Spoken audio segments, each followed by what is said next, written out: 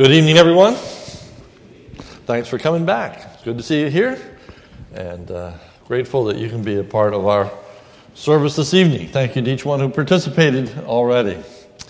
Tonight, we are in a very simple portion of Scripture, unlike much of what we have been dealing with in Matthew chapter 24, that gets a little bit complicated.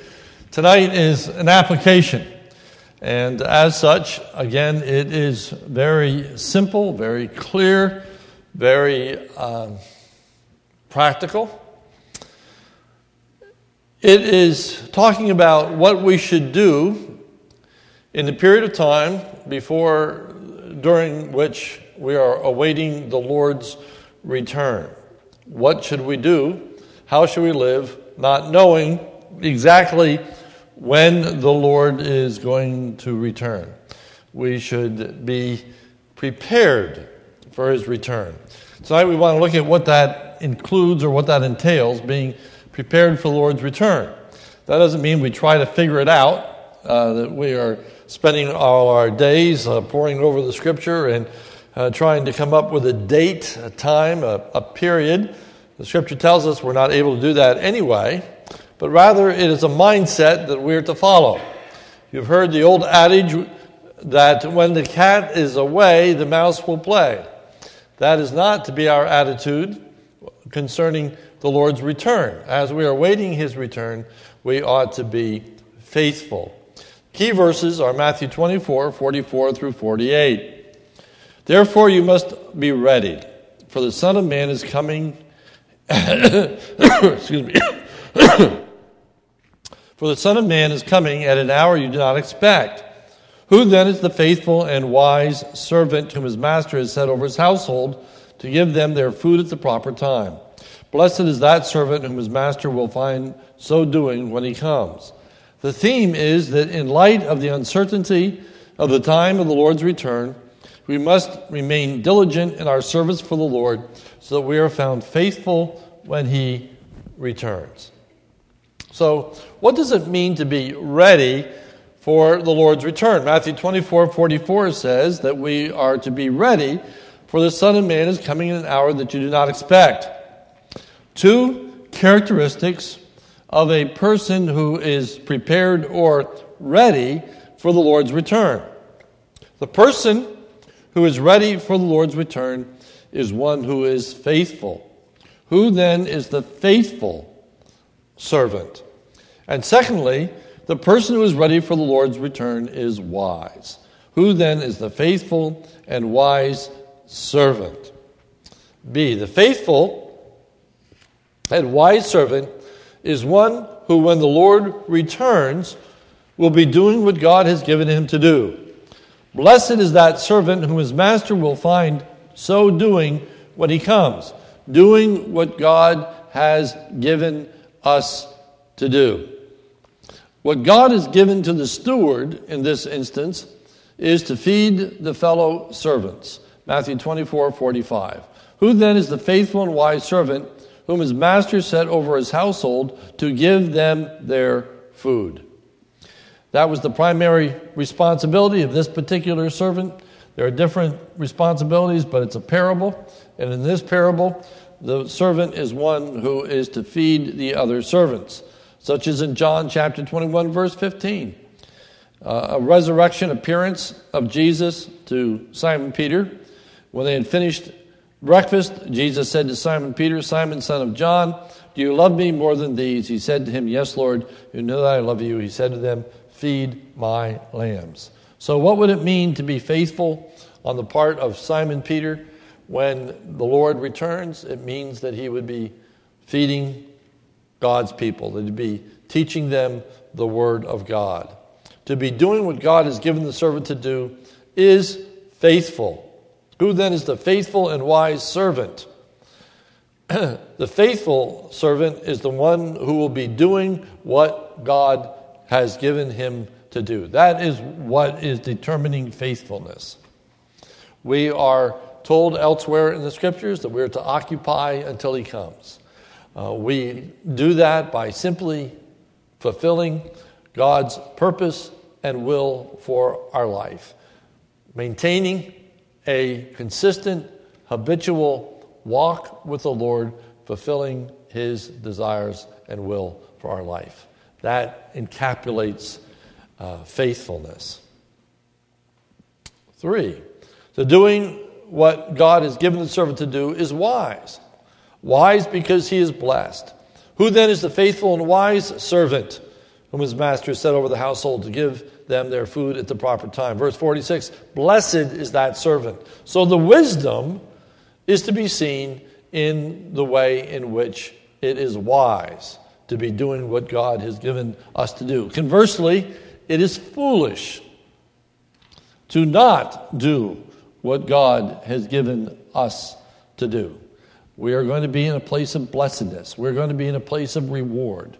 We're going to be in a place of fruitfulness if, when the Lord returns, we're going to be found having done what he has told us to do. Fourthly, the blessedness is to be entrusted with even more responsibility. Matthew 24:47, truly I say to you, he will set him over all his possessions. So the blessedness is that when the Lord returns, we are going to be given even greater responsibility than what we're given in this life. Now that's all that this particular parable has to say. I'm not going to go into great lengths because as we work our way through Matthew, we're going to have that delineated for us in much more specific ways. But what is being hinted at is what is going to come, and that is that we're going to be rulers over multiple cities. We are going to be given responsibilities in the millennial kingdom as servants of God, ruling with him, overseeing his affairs, being involved in his administration. All of that is going to be seen as a reward for faithfulness. 5, there's a general lesson here, namely to serve the Lord is great privilege and blessing. We are to understand, even in this life, that to be entrusted with the responsibility of serving the Lord is indeed a privilege. It is to be seen as a delight. It is to be seen as that which is honorable, good, delightful. For when he returns, we are going to be given even more responsibility.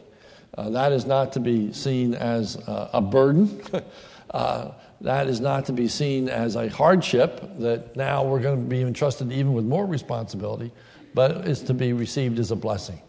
So it's important as we look at this life. Part of the faithfulness is to recognize the blessing that we have to be entrusted with responsibility, that God has given us a work to do. And so we do it with joy and delight, for not everyone is so privileged. Not everyone is so blessed as to be able to serve the Lord as we are. So that is a part of the wisdom, that's a part of the faithfulness, recognizing the goodness of God, entrusting us with the responsibilities that he has entrusted us with. Number 2, what it is not to be prepared for the Lord's return. The wicked servant, in contrast to the faithful and wise servant, is not anticipating the Lord's return. But if that wicked servant says to himself, my master is delayed, he is wicked or evil, for he thinks of the one whom he serves as in some sense of being his master, and yet does not serve him. But the wicked says to himself, my master is delayed. So first thing we see is the wickedness here is in the reference to this one who has given him responsibility as his master. Many places, and one of the most famous places is in the scripture where Jesus says, many will say unto me, Lord, Lord, have we not prophesied? Have we not cast out demons in your name? And he'll say, depart from me, you never knew me. It's one thing to say that Jesus is our Lord. It's another to act and live like Jesus is our Lord, our Master. It's easy to say, but not always is our lifestyle commensurate with our profession. We may use the words, but our heart might be far from the significance of really having Jesus as our Lord. So the wicked servant refers to him as his master. B, he is wicked or evil, for he thinks of the one whom he serves as in some sense of being his master and yet does not serve him. I just said that. C, he is wicked because he believes that his master will not return for some time, if at all. But if that wicked servant says to himself, my master is delayed. The point is that the wicked servant does not anticipate any accountability for his actions. He's not really looking for the Lord's return. When it talks about looking for the Lord's return, it's not necessarily looking with your eye always to heaven and looking in the sense of, is he coming down yet? But looking in the sense of anticipating, of really believing that the Lord is actually going to return. I hope tonight that you are convinced that Jesus is really coming back to this earth. That Jesus, just as he came for the first time, just as he was born, and then ascended into heaven, one day is going to descend to this earth. Okay? If we do not believe that, we're deceiving ourselves, and we are in fact wicked. And it leads to our unfaithfulness. Okay? I've often thought about why the emphasis on the Lord's return. Because all of us are going to die. And we don't know the day of our death. And we could be ushered into God's presence with no notice whatsoever. We could die in our sleep tonight and find ourselves in the presence of God. We could be in an automobile accident on the way home and find ourselves in the presence of God.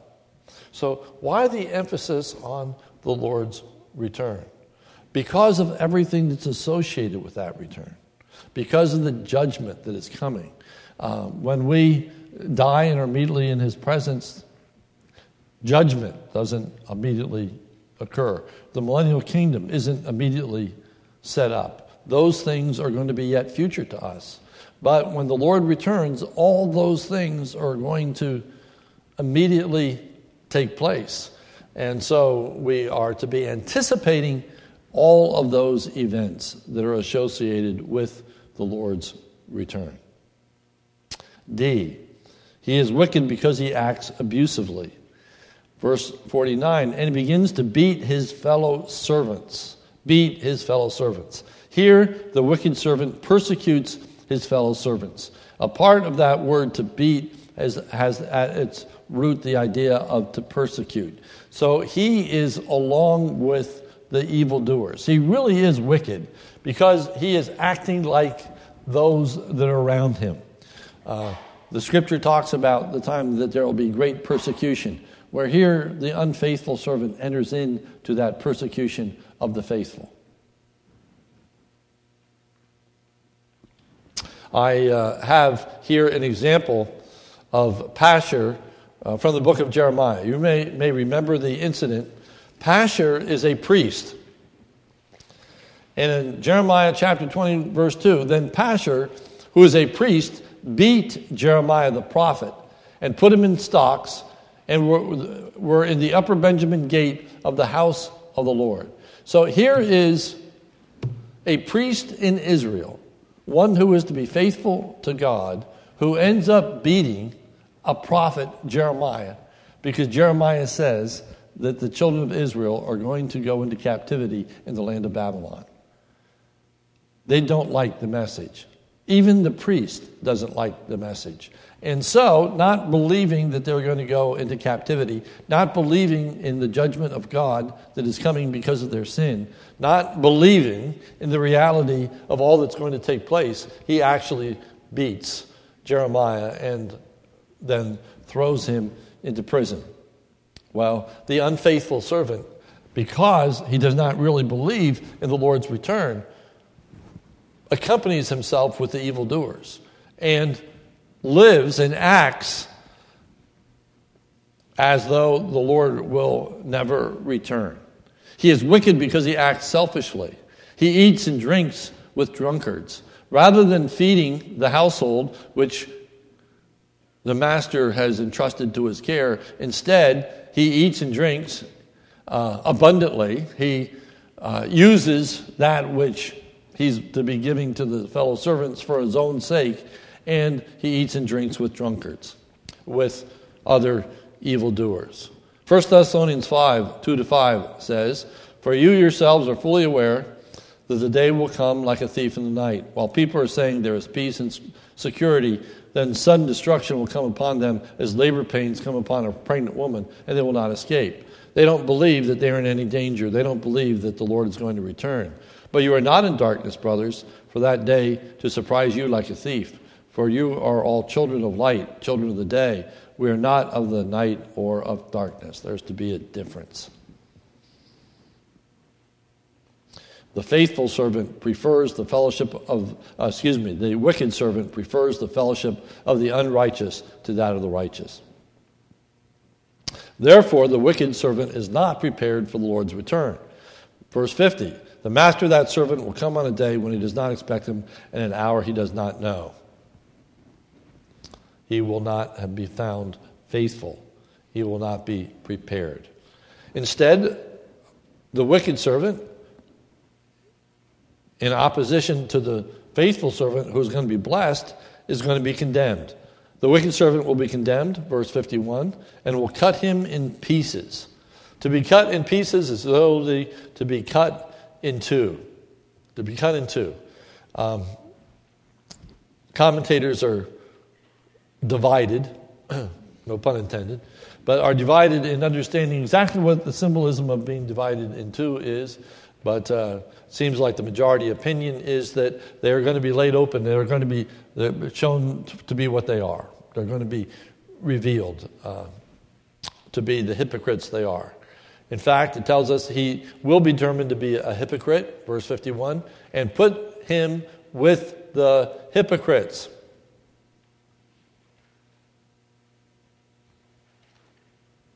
He is going to be seen as false.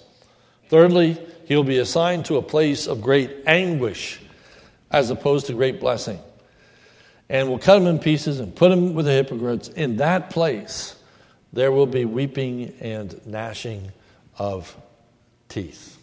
A, the place of weeping and gnashing of teeth is referred to as two things in the New Testament. First, as outer darkness.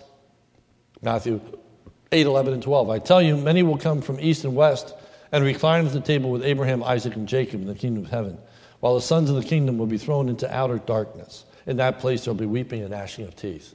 There, the picture of outer darkness is where there's absolutely no light. No light, meaning that there's no understanding. There is no revelation. There is no awareness of the person of God. They are going to be in the dark. They are going to be not fellowshipping with God whatsoever. The place of weeping and gnashing of teeth is referred to as the fiery furnace, Matthew 13:42. "And throw them into the fiery furnace. In that place there will be weeping and gnashing of teeth." It's a picture of hell. It's a picture of torment. It's the picture of destruction. And then lastly, the weeping and gnashing of teeth speaks of the incredible degree of remorse and regret for having lived so foolishly. I think of the torments of hell. And it's kind of unfathomable to really understand what hell is going to be like. People talk about hell on earth, but no one has experienced anything that's even close to what hell is going to be like. I don't care what misery somebody has experienced. And I know that there's a lot of misery. I know there's a lot of suffering. I know people go through physical ordeals. I know they go through mental ordeals. I know that they have trauma of great distress, and I don't want to minimize that distress at all, except to say, but in comparison, there's no comparison. The only one that knows anything about what hell is like is the wrath that Jesus experienced when he was on the cross. And the worst experience of Jesus on the cross was not the shame, although that was great, and he despised the shame. It isn't the pain, although the pain was real, and tore out the hair of his beard, etc. But the great anguish of the cross came in the cry, my God, why hast thou forsaken me? To be abandoned of God. No one knows what it's like to be abandoned of God. Even the non-believer doesn't know what it's to be in a place of absolute darkness, where there is no experience of God's mercy, of God's grace. Every single person on the face of this earth is experiencing God's grace. The very fact that he allows them to continue to take a breath is the grace of God. The fact that he provides for them is the grace of God. No one is devoid totally of the grace of God now, but one day they will.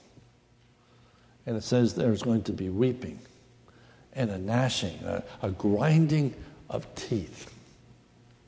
You know, in the old movies, when a person was going to be operated on, or they were going to pull a tooth out of them, they'd give them some whiskey or something, and then they'd have them bite down on something, to cleanse their teeth, to try and deal with the pain.